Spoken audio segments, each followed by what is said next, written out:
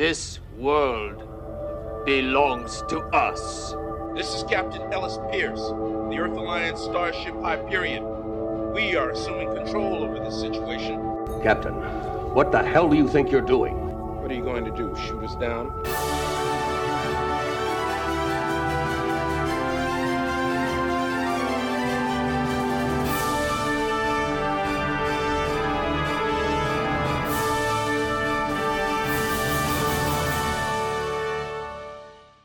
Worst case of testosterone poisoning I've ever seen.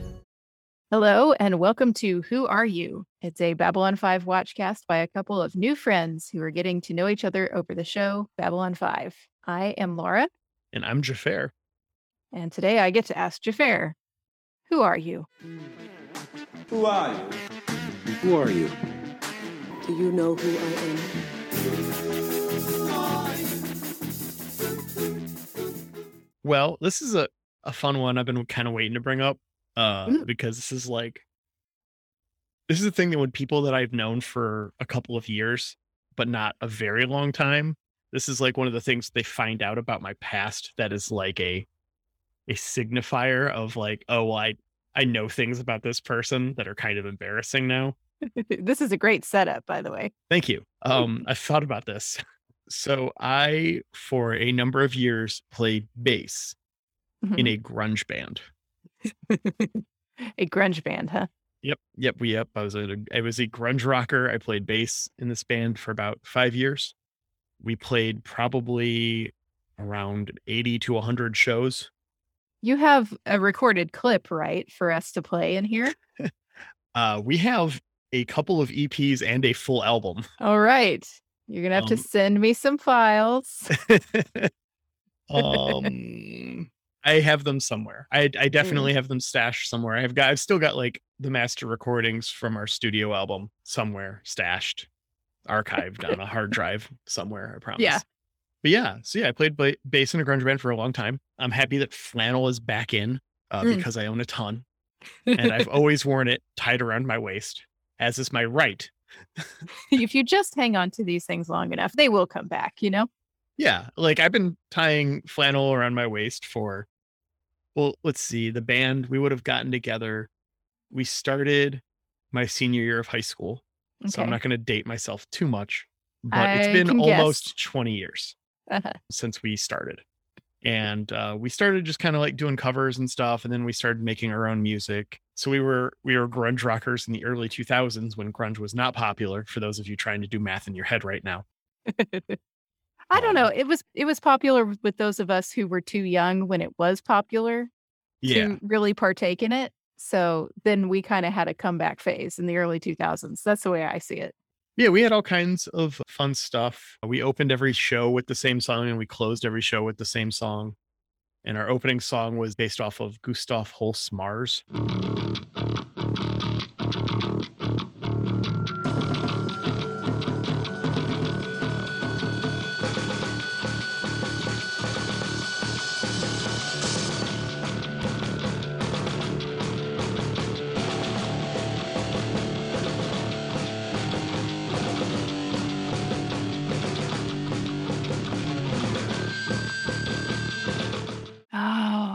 That's great. It makes for a great grunge rock song. I could picture it. You know, we've played all kinds of shows. Like I said we played like 80 to 100 shows or something. I don't even know how to begin to count how many. It was a lot of time just driving around the state. And we don't think we ever played outside of Michigan.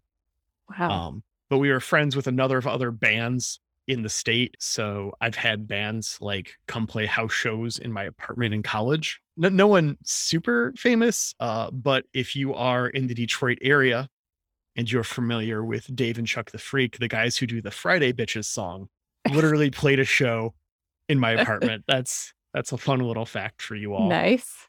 Yeah, so it's just been a fun experience in my experience with music instead of deciding to study it because I was classically trained. Mm-hmm. I played the euphonium forever, along with about 13 other different instruments I picked up here and there over the years. But yeah, that's where my music ended up taking me for a while. And what started as a reason, so when you are a band playing at a shitty venue, you typically get a wristband, like you get a wristband when you come in, right? For your like your over 21s. you get a different colored wristbands, which gives you discounted drinks at the bar. Okay. That seems like a good standard. Sure. And so that was fun. But what it led to is a couple of my other friends wanting to get those and also being musicians. Uh-huh. And so we would always kind of dick around and jam together and stuff. And that led to the formation of the Manhattan Side Project, which was 2 people from the grunge band and a number of my other friends, including both of my former podcasting partners, Ben and Chris from Draft the Universe, were members at one point. It was kind of like a gag. Like you just play a show and you're a member of the band. And like we counted up to like 20 band members or something at one point, just like get them their drink coupons and get them into the show for free. And also having our own opening act was also a boon for venues. Because like smaller venues, it's like you book 1 or 2 bands a night. We're like, well, we have an opener that will come with us. And they're just like, oh, sweet. That's one less. I don't have to find someone to agree to be the opening band that night. Because no one likes the opening band if you listen to, I don't know how, but They Found Me. So that was a fun little thing. And the Manhattan Side Project ended up outliving the other band. As it should. As it should. And the Manhattan Side Project will write again. I'm sure at some point we'll make some more music together. It's been on hiatus for a little bit. Mm-hmm. Well, it's best not to get a 20-person band together right now. True. I mean, it will be a couple of people. I don't think we ever had 20 people at once. I think the biggest the band ever was 5 or 6 on stage at the same time, ranging from our buddy came up and played a song on jaw harp with us. Like that counts. He's in the band. He played a gig with us. So yeah, ranging from that to playing every song at every show.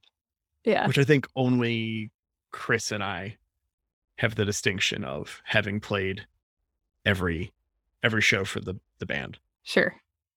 I've played all kinds of random stuff for that band. I would like take it as a challenge for myself sometimes. Like I did a show where I played a different instrument for every song. Oof. And just fucking around. We did the cover. It was all covers for that band. And we just tried to find the most random stuff to cover. We had a set list, which had System of a Down Spiders. Oh yeah. Nice. I played a bouzouki on that, which is a Greek mandolin. Fun. That's naturally tuned in drop C. Also, fun fact, bouzouki, where surfer rock comes from. Oh, I think we've had that discussion before. We had that discussion. Okay. I won't go on that tirade. I played jugs for a song, I think, in that set list. I think we covered Wagon Wheel a ton. That's fun. The Old Crow Medicine Show original. Yeah. Well, original. It's a Bob Dylan song almost. Yeah. And then we'd also do stuff like Old Dirty Bastard and, like a So Cold in the D and all kinds of, like whenever there was like a viral meme song, we would struggle and learn it really quick. So like we've done like Smell Your Dick and stuff, all kinds of, we just had a lot of fun with it. That's how our generation communicates. Yes. Memes. The memes. Well, do we have a very memeable episode today? What do you think? That's a much better transition than what I was going to do. Which was speaking of having some fun with it. Because this episode was not fun.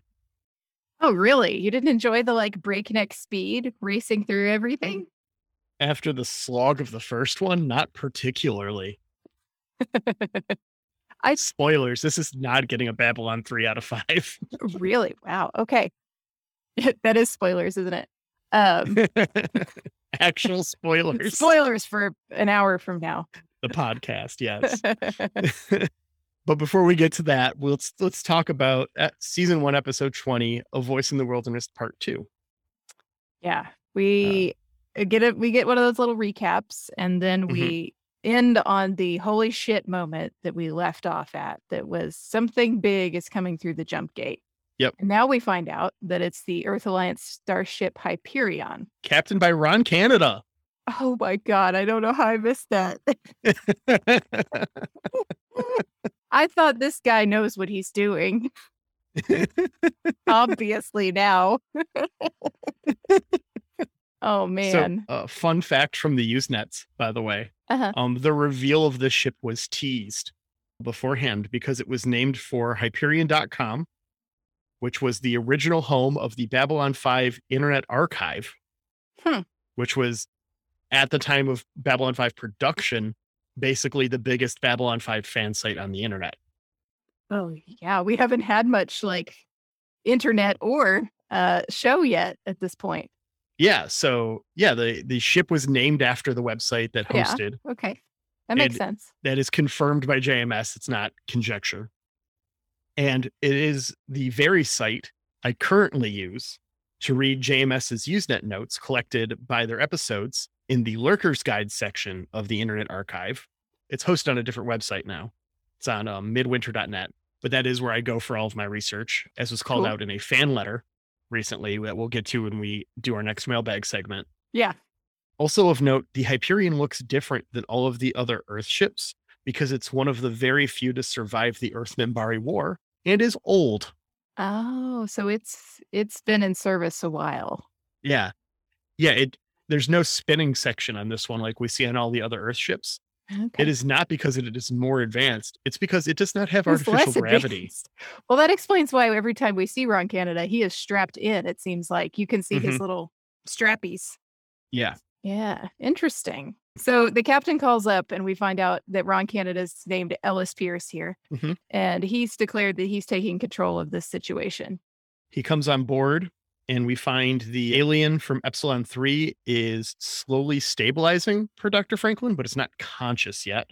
And then Sinclair and Pierce talk about Pierce's orders to make sure that Earth and Earth alone gets dibs on the technology from the planet below and to defend it and the station if needed. Yeah, and Pierce says that he got his orders from the Office of Planetary Security, which I was like, wow, that was prescient, wasn't it? Because later we got our Office of Homeland Security here in the United States. Oh, boy. Pierce asks about the prisoner, and Sinclair responds about the patient. I really liked that subtle kind of like, because Pierce is like, what's the status of the prisoner? You know, he's like very intent with it. And it's all like, the patient is not conscious. Yeah. Like, what's wrong with you, dude? Exactly. Yeah, they came in here really fast, too, because we didn't see the Great Machine until like 5 minutes from the end of the episode or something. You know, it was a very fast time. And somehow in that time, news got back to Earth. The Office of Planetary Security sent this ship. And I think he mentions they were diverted from somewhere. Like they were close. Nearby. There's actually a little bit because someone complained about this.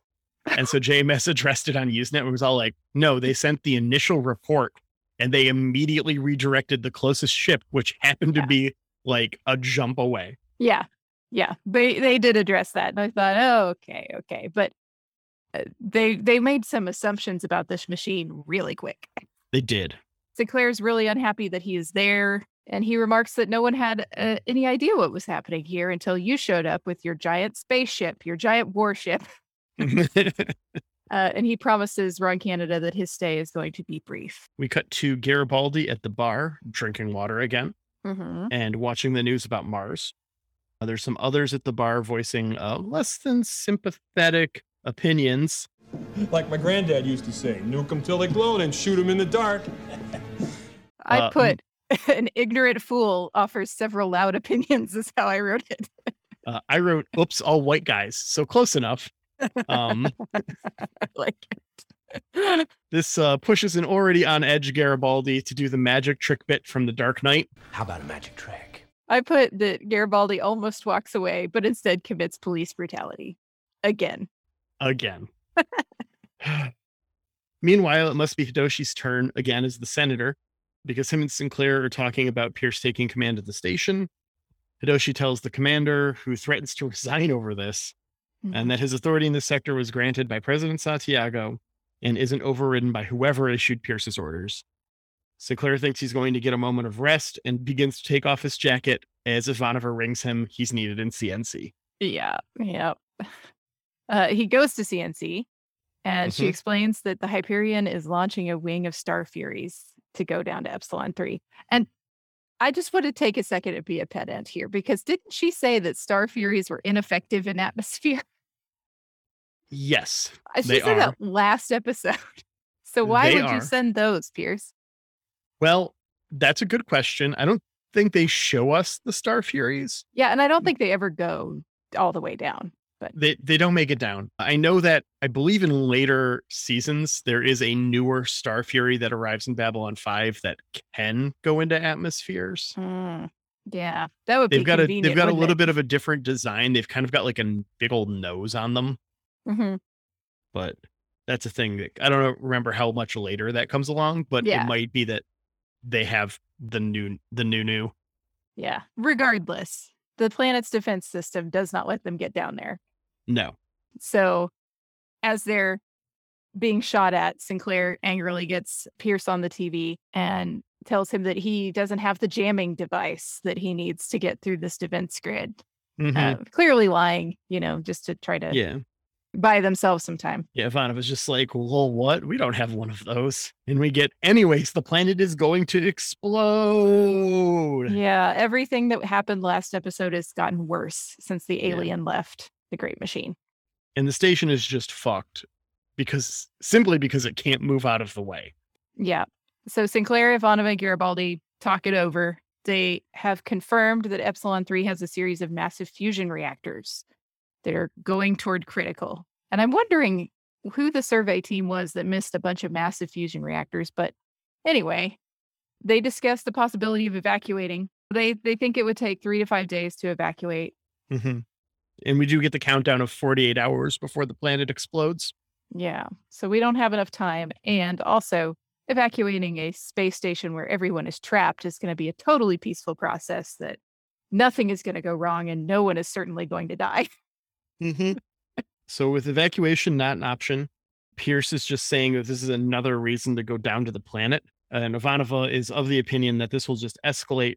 And it's another trap set to prevent the misuse that started last time if they try to go down to the surface. And she thinks it's just going to accelerate the destruction of the planet. Yeah. Sinclair decides to wait 12 hours. See if the patient comes back to, and they can have him resume control of the machine to end all this. Or if they can come up with another solution. Right. Just buy your time. I get it. That's a strategy I use a bit. Londo corners Ivanova leaving the meeting to ask about the situation. He wants to be cut in. He recounts the whole plot as rumors that he's heard. Can I just say the chain is so good?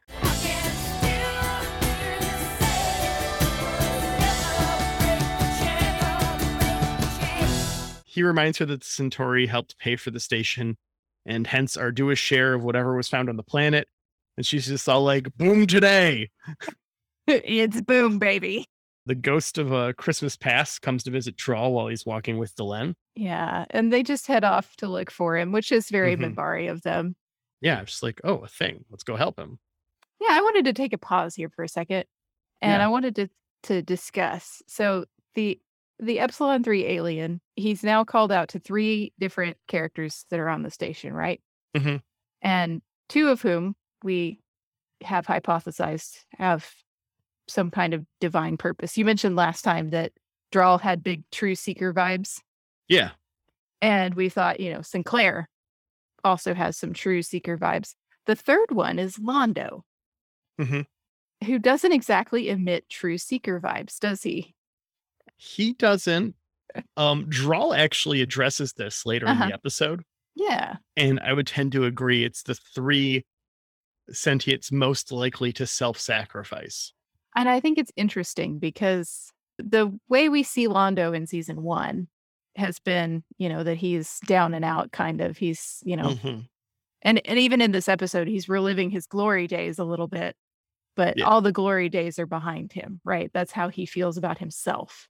Yeah. And he's nothing but a party boy now, spending all his money at the casinos and spending other people's money on drinks. And it's interesting that Drawl says what he does about Londo and that this alien has identified him in this way, that he thinks that he would self-sacrifice for a bigger cause, because that's not who we've seen of Londo yet, really. Yeah, I think it's very telling about his character, but also interesting in the context of what happens later in the show, which I won't get into because spoiler town, but it's something to remember. Yeah, you need to remember this. This is good facts.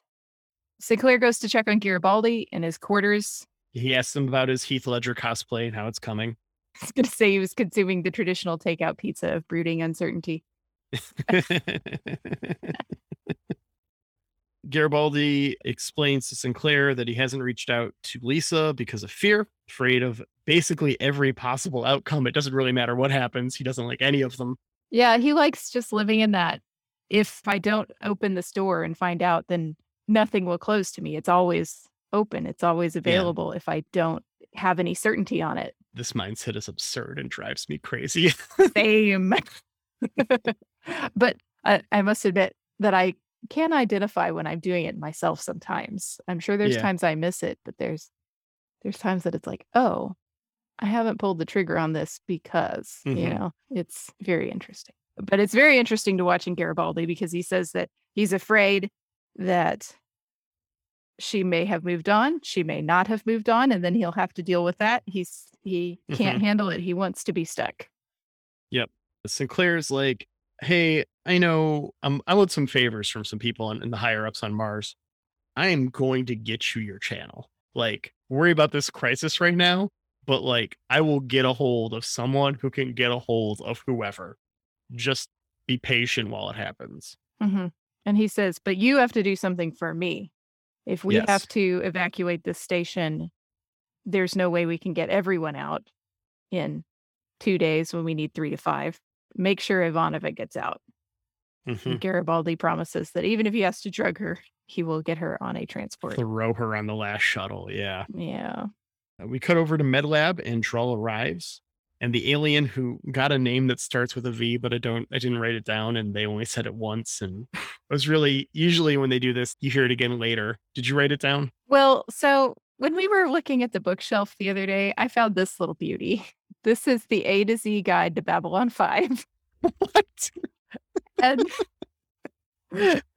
I am baffled to report that it only goes not through season 3. I think it's through season 3.5. Like, it doesn't go all the way through season 4. But who wrote that? David Bassam. It's definitely not complete. But according to the A to Z guide to Babylon 5, our alien does have a name that starts with a V, and it is Varn. Varn? I wonder if that's what the book I just found while going through a used bookstore. I found the season guides to Babylon 5 here. I didn't even think to check it. Yours are much more complete than mine. Well, I've got one book for every season, but they're not large. They're not. I see Varn. All right. Captain Ellis Pierce, Ron Canada. It does have all the actors in here too, which is going to be nice. Yeah, this one does mention the actors. And I do want to pause and take a second and point out the actor on Varn. Even though as an alien, for me, he wasn't super memorable. I Googled all the actors except Ron Canada, apparently. And Kurt Lowens is the actor for Varn. And he was a Jewish Holocaust survivor. Oh, wow. And he helped rescue another 150 Jewish children during the Holocaust. Like, that's a lot of people to save. Yeah. That's insane. He was part of this network that, because of his father's connections, like, he and his mother got hidden in separate families. Like, none of them could be in the same place. They had to hide in separate places. But the family he was with, they were part of this network, and they helped smuggle out 150 children. He moved to the United States after the war. He and his family got to move to the United States. He was 22. So he was a very young person. Wow. During that time. And I think he was born in 1925. So the first chunk of his life, developmentally, he's living with the threat of Nazis, and then in hiding, and then smuggling other people into hiding and out of Nazi territory. And then he moves to the United States and becomes an actor. And he was in a lot of stuff. He had a lot of credits. I was a little disappointed. I was like, oh, well, he's covered in makeup and you have no idea who he is in this show. But yeah, he did a great job. So in MedLab, Varn and Drell are talking. And the Varn warns that they can't go down to the planet without someone in the Great Machine. But Pierce is going down anyways because fuck it, am I right? Yeah. Can't trust these snakeheads. Pierce don't care. It's not like Sinclair's going to shoot him down. What are you gonna do? Shoot us? Oh. Yeah, that was pretty badass. I am never interested in playing poker with the commander. Nope. Pierce does angrily back down, canceling the launch. But immediately afterward, we get another large ship coming through the jump gate. My name's Forrest Gump. Jump gate. And it fires a beam at the station and the Hyperion. Yep. And it is scanning the station and accessing language files, they determine immediately. And they get a hail, and it's the same species as the alien from the Great Machine. And in a very broken, but very impressive, given it's been like 30 seconds English. Right. They tell the station they've been searching for this planet for 500 years. They have 10 hours to move the station. Yeah. And then they're taking the planet back. And Pierce says, oh, well, you have 9 hours to get out of my territory. Ivanova, like, really quick, just cuts in worst case of testosterone poisoning I've ever seen. Just sneaks that jab in real quick in between scenes before we jump back to MedLab, where Varn, now awake, confirms that they are violent outcasts and cannot be given the Great Machine. Varn has waited patiently for this long, observing, and asks Sinclair to not turn the Great Machine over to these other aliens. He then passes out before resolving the plot. Yeah. Very inconvenient. This episode could have been done 20 minutes earlier if he had just said a couple more lines. Yeah. It's not what we get. I got a question for you. Yeah. I had in my head, just from past memories of the show, that the Great Machine was something like First One technology. But these aliens don't seem like First Ones, right? They don't seem like First Ones, no. They've been around a long time. But it might be First One technology. They might be caretaking. Yeah, they might We do have see a bit of inherited that. it, or Yeah. they were in charge of, maybe they lived on the planet while the Great Machine was built. And I don't think so. Well, they No. might have. I think they were relocated to the planet. Okay. Okay. Because it is not a coincidence that the Great Machine is where Babylon 5 is. Right. Which we will see Yeah. more of that later. Yeah, that's But yeah, Yeah. I always thought in my head, this is First Ones, but then these aliens were saying it was theirs. Maybe it wasn't theirs. yeah. I think they were caretaking or overseeing it for some First Ones, because this seems pretty crazy technology wise. Mhm. Franklin notes that Varn has been dying for a while, and this likely coincides with the quake starting on Epsilon 3. And then we cut to Sinclair talking to Delenn and Drawl, who find out they shared their visions, and they're asking for help. Sinclair updates our countdown 8 hours until the violence starts. Yeah. Drawl knows what must be done when Londo walks in. Yeah. Delenn and Drawl both understand what Varn meant when he spoke of another. Mm-hmm. Londo accuses Delenn of holding out on him. Yeah. So we're going to get more Londo now. Pierce calls on the TV. We find out that they're both being jammed and no one can call back to Earth. Can't get any support. Pierce suggests that we need to strike now and strike hard on the other ship, both the Hyperion and the station. And Sinclair doesn't really have another choice, so he agrees. We cut back to Londo in the gardens explaining to Delenn and Drawl that Varn also appeared to him. Drawl then hypothesizes, as we talked about earlier, that the three of them were chosen because of their familiarity with the third principle of sentient life. Mm-hmm. Self-sacrifice. Drawl urges Londo that he can be of great service if he is willing to dare greatly. Mm-hmm. And that's the line that I thought was very significant. Yes. I highlighted that when I wrote that down. Yeah, and Londo's in. He notes the daring days of his youth. Mhm. You know, he talks about the raids he conducted and everything, and he's just like, I'm here for it. Let's go. Yeah. As a young and foolish Centauri, I swore that I would die on my feet, doing something noble and brave and futile. Which, given his premonitions he's had about his death, is interesting. Well, I mean, maybe that's why. I'd rather die doing something noble, brave, and futile than the way I think I'm going to die. Yeah. Yeah. Mm-hmm. Or maybe he sees it as that. Maybe before he knew who G'Kar was. Yeah. There's all kinds of insight there, I suppose. Mm-hmm. Anyways, they decide to go to the surface. They take a shuttle out, and the other aliens are pissed, and the fight breaks out in space. Ivanova calls Londo out on his drunk driving to commercial. Which he's got to be drunk right now, right? Like, I mean, I haven't seen him hold a drink in maybe 2 or 3 scenes, but given the other parts of this episode and the slow time frame that most of it's been moving in, he has to be loaded. I just assume that for like 75% of the season, he's had to be drunk, right? Yeah, for sure. Garibaldi tries to head out after them because all he knows is that for some reason, they don't know who this Centauri ship belongs to, but they know that Varn has been kidnapped from Medlab. And Garibaldi heads down there. The Centauri ship heads for the planet.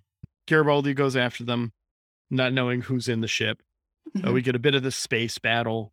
They're talking about positioning the batteries and stuff as such as the ambassadors land and just walk right through all the traps. Yeah. Well, we can cut those for time. At 32:08, we get this terrible CGI shot of them walking across the bridge. Oh, yeah. And the animation on the walking, like Londo, is just like ridiculous. Yeah. The CGI in these 2 episodes, we haven't harped on it much because I think we're being pretty, cognizant of when the show was made and what the limitations were. But this one was particularly bad. Yeah. At least season 2, I think it's going to ramp up, if I remember. As the battle continues, Garibaldi catches up with everyone in the heart of the Great Machine, where the implied is made explicit. Draw will take Varn's place in the Great Machine and manage it. The battle continues until Draw places the planet under control of the Advisory Council of Babylon 5. Appears to everyone as just like, knock this off. None of you get it. It's too powerful for any of you to have. It's here for when you need it and not for any time before then. Fuck off. And I decide when you need it. Right. And the other aliens are like, well, we're taking it to our planet. And they go down and just get blown up immediately. Yeah. So the other aliens are gone. Thank goodness. Mm-hmm. We don't have to resolve that in any way. Back on Epsilon 3, Londo and Garibaldi tell Delenn that it's time to go. She asks Varn to watch over Draal, but Draal, Varn says he has a few days left, but that he will. She begs him to tell her that it's a wonder so that she doesn't have to feel worried or sad for Draal. He tells her that the machine will extend Draal's life. He will see all of the tomorrows and hear all of the songs, and his thoughts will touch the edge of the universe. That's cool. Yeah. Well, that's comforting, right? If you're, I mean, this is why we have afterlife ideas, isn't it? Because, and I'm not trying to make any disparagements to people's religion, but it serves an important function for our brains, doesn't it? To believe in an afterlife, to believe that, we might see the person again and we will grieve, but we don't have to grieve as hard because nothing is forever if you have these ideas in your brain. And it's important. And it's important for Delenn, too. Pierce, after the jamming signals are gone, Pierce confirms the president's order per Sinclair. He has full authority over the sector and the station, and Pierce apologizes to the commander. Then the Hyperion leaves, and the connection to Mars finally comes through. Yeah. And for Sinclair's just like, hey, I'm going to patch you in, but if you want to talk later, bro, just know I'm here for you. He's just like, okay, whatever. Let me talk to Lisa. Why would you warn me? You should have just told him what was up. My God, right. You shouldn't have done it that way, in my opinion. But that's fine. It's not his news to tell. Yeah, okay. But Garibaldi and Lisa talk. He wants to work it out, and Lisa tells him she's not only married, but also pregnant. Yeah. She's expecting a baby. Mm-hmm. Garibaldi is crushed. He says congratulations, and I'm really sorry we don't get to see the rest of that awkward conversation. Like, what do you say after that? Like, probably not a whole lot. Good luck on the revolution on Mars. Stay safe. Bye. Yeah. Oh man, that's so hard. So what's his name do? Yeah. Right. Are you still feeling any morning sickness? There's no good conversation to have there. No. We cut to Delenn finding Garibaldi in the observation deck. I see you come here also, to to lose yourself into stars. Garibaldi asks her why she didn't inform anyone of what she and Drawl had learned and what they were doing. And she says that if she had, she knows that Sinclair would have tried to make the sacrifice instead. And he has a destiny that lies elsewhere. Yeah. And, I think it makes more sense for Drawl to make the sacrifice. He's wiser. He's older, so he has less years left. And he wanted to go out to sea. So really, they made sense. The call they made sense. Garibaldi asked her how she got Londo to go along with this. A fair question. Indeed. From what we know of Londo. And she says that Londo enjoyed himself and awakened a part of him that he had buried long ago. Mm-hmm. Plus, she owes him a favor. Yeah. Garibaldi also tells her that some things are better left buried. So, what'd you think of this two-parter on a scale of Babylon's 1 to 5? 1 to 5. I think I'm kinder on these 2 episodes than you are. Well, I'm letting you go first for a reason. Yeah, because these are in 3 territory for me. Yeah. There's a lot of issues with how fast everything moves and it cuts back and forth, and the CGI seemed rushed. I really liked the story overall. Pacing of it could have been a little better, I think, but I'm glad we get to see the Great Machine now. Now we have that device in play for the future. I really thought, for some reason, that Zathras was going to be in this episode or these 2 episodes. Not the one. Not the one episode. Next episode. Yeah. I wanted Zathras. That's why I was really looking forward to these episodes. I thought we're there, and then it didn't happen. Nope, not yet. I did not like these episodes. Are these your ones? These are one. This is a 1 for me. This two-parter. I will air my complaints. Do it. 1, where's the B plot? You're gonna fill this 2 hours of terrible paced nonsense with no B plot. You could have even just thrown a minor one into the first episode just to improve the pacing there. I mean, is Mars the B plot?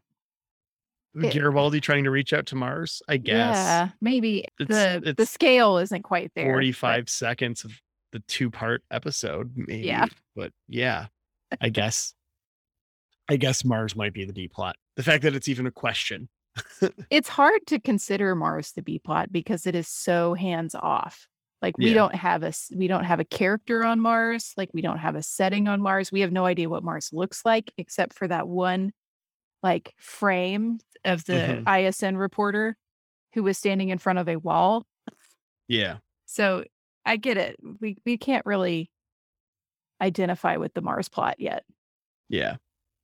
2, Ron Canada is an asshole in this show. Personally, I don't know him to speak to his personality. Right. But the character, Ellis Pierce, is just a completely irredeemable, jarhead's the term for Marines. I don't know what he's just he's just completely up his own ass about everything. He comes in, thinks he's in charge, acts like he's in charge, makes all the wrong decisions, and then leaves with a half-assed apology. This season has really set us up for adversarial confrontations all the time with Earth Force. Outside of our command staff, everybody seems to suck. Yeah. I try not to give the CGI too much shit in this show, but it is at its worst in this episode. You mentioned in the previous episode that JMS wrote this when he was very sick. He doesn't really remember it, right? Yeah. Does that mean that, or do we think that might mean that the whole production of the whole set of episodes, like were they rushed for the whole process? Possibly. You think, like, if he missed, I don't want to say he missed a deadline, but if they were on a jam tight schedule and he writes this and then they're like, I don't know how to get this CGI in there with very good quality, There's only 2 good things about these episodes. And that's the 2 minutes of Ivanova's dialogue is excellent, but she's barely in these. Yeah. For no reason. Honestly, she could offer insight into the Minbari tenets of self-sacrifice and make a good crack there. Oh, yeah. That would fit in well with her character. She, has skills as a pilot. She's probably the most badass pilot on the station. Yeah, you want to throw Londo that, but you're going to tell me the 3 sentients most capable of self-sacrifice don't involve her? Yeah. I felt the same way about Delenn. I was like, really? We're not going to throw Delenn a bone here? Because she's a pretty self-sacrificing character, but okay. I would agree too. And so it's just like Londo, I guess, but it just felt forced to give Peter Jurassic something to do, which he had fun with, clearly, in his drunk driving scene. And the other was the music. The music was really good in this 2-part. There was lots of new music, lots of sweeping score and stuff. When they see the Great Machine and the score swells and stuff, that was all great. It really moved things. I noticed how it moved the scenes along. But they needed it because it's so bad. Just the plot is ridiculous. Just the fact that you would miss this without any lip service to it was cloaking itself or something. Just give us a little bit more there. Because missing this whole thing seems absurd. Right. You wouldn't do a tectonic scan of the planet to see if it's going to fall apart before you spend 2 years building a space station outside of it. Right. I agree. I figured there was even a chance of that. If the tectonic plates look like they possibly could at some point, you just don't. You pick another uninhabited planet. There's plenty of them. That's a thing too, that, like you're saying, could be fixed with 1 or 2 lines of dialogue. Yeah. And that's the kind of thing that I just can't forgive from this show. Yeah. Of all shows, this show, I can't give it that benefit of the doubt, because this is the show where that's the thing that isn't true. This is the show that's completely thought out. This is the show that's so well written that another show I could, I guess if they included those 2 lines of dialogue in that episode of Discovery or something, it could have been a little better, but it's Discovery. You can't say that about Babylon 5. Yeah. Or whatever show you happen to be enjoying at the moment. I'm watching Picard right now, so I'm like, that could have been a fun little thing, but whatever. But yeah, no, this is a stinker. Both parts, didn't like it. 1 out of 5.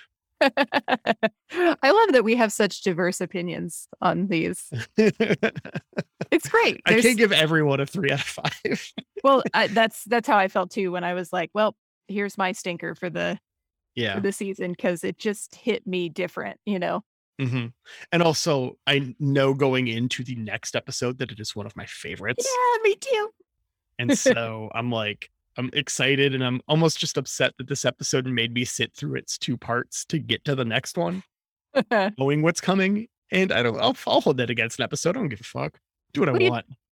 Well, why don't you tell us what that next episode that we're so excited about is? Season 1, episode 21, Babylon Squared. When Babylon 4 mysteriously reappears after 4 years in a violent time warp, Sinclair and Garibaldi lead a rescue team to help evacuate the crew before the station disappears again. I love this episode. I love this woman! This episode is so good. Me too. I'm so excited. I'm going to sit down and watch it probably a couple of times. We watched it once, but it was very late at night. This is not a mark of quality on the episode at all, listener, but my husband started to fall asleep, not because it was boring, because it was very late and we are very tired people. So I get to make him watch it again, and I'm very happy about that. Yeah, I'm so excited to watch it that Beth, who has not watched any of this show with me yet, is all like, can I start at the next one? Will it make sense? Because I know you're excited to watch this one. And I'm just all like, it probably won't, but I'm not entirely certain, because honestly, the whole series is kind of just one thing in my brain these days. Just have her listen to all the episodes of our pod and she'll be fine. She could. Yeah. Well, I'm looking forward to that next time. Me too. Thank you for our theme music, Jeremy Siegel. He's at jeremysiegel42.bandcamp.com. The art from our podcast comes from Angry Duck Time Machine. You got it. On Instagram. Yeah. You put all the words together. Congratulations. I did it. Da-da-da. And if you have any questions, comments, upset at me hating this episode, want to talk about how awesome Babylon Squared is, add to our mailbag and we'll read it on the air. Feel free to email us at whoareyoub5@gmail.com. And you can also find us on Facebook. We have a Who Are You Watchcast page on Facebook. And we'd love to see you there and share your memes. Yes, we love the memes. Thank you. They give me life. All right. Well, we'll see you next time. See you next week, Internet.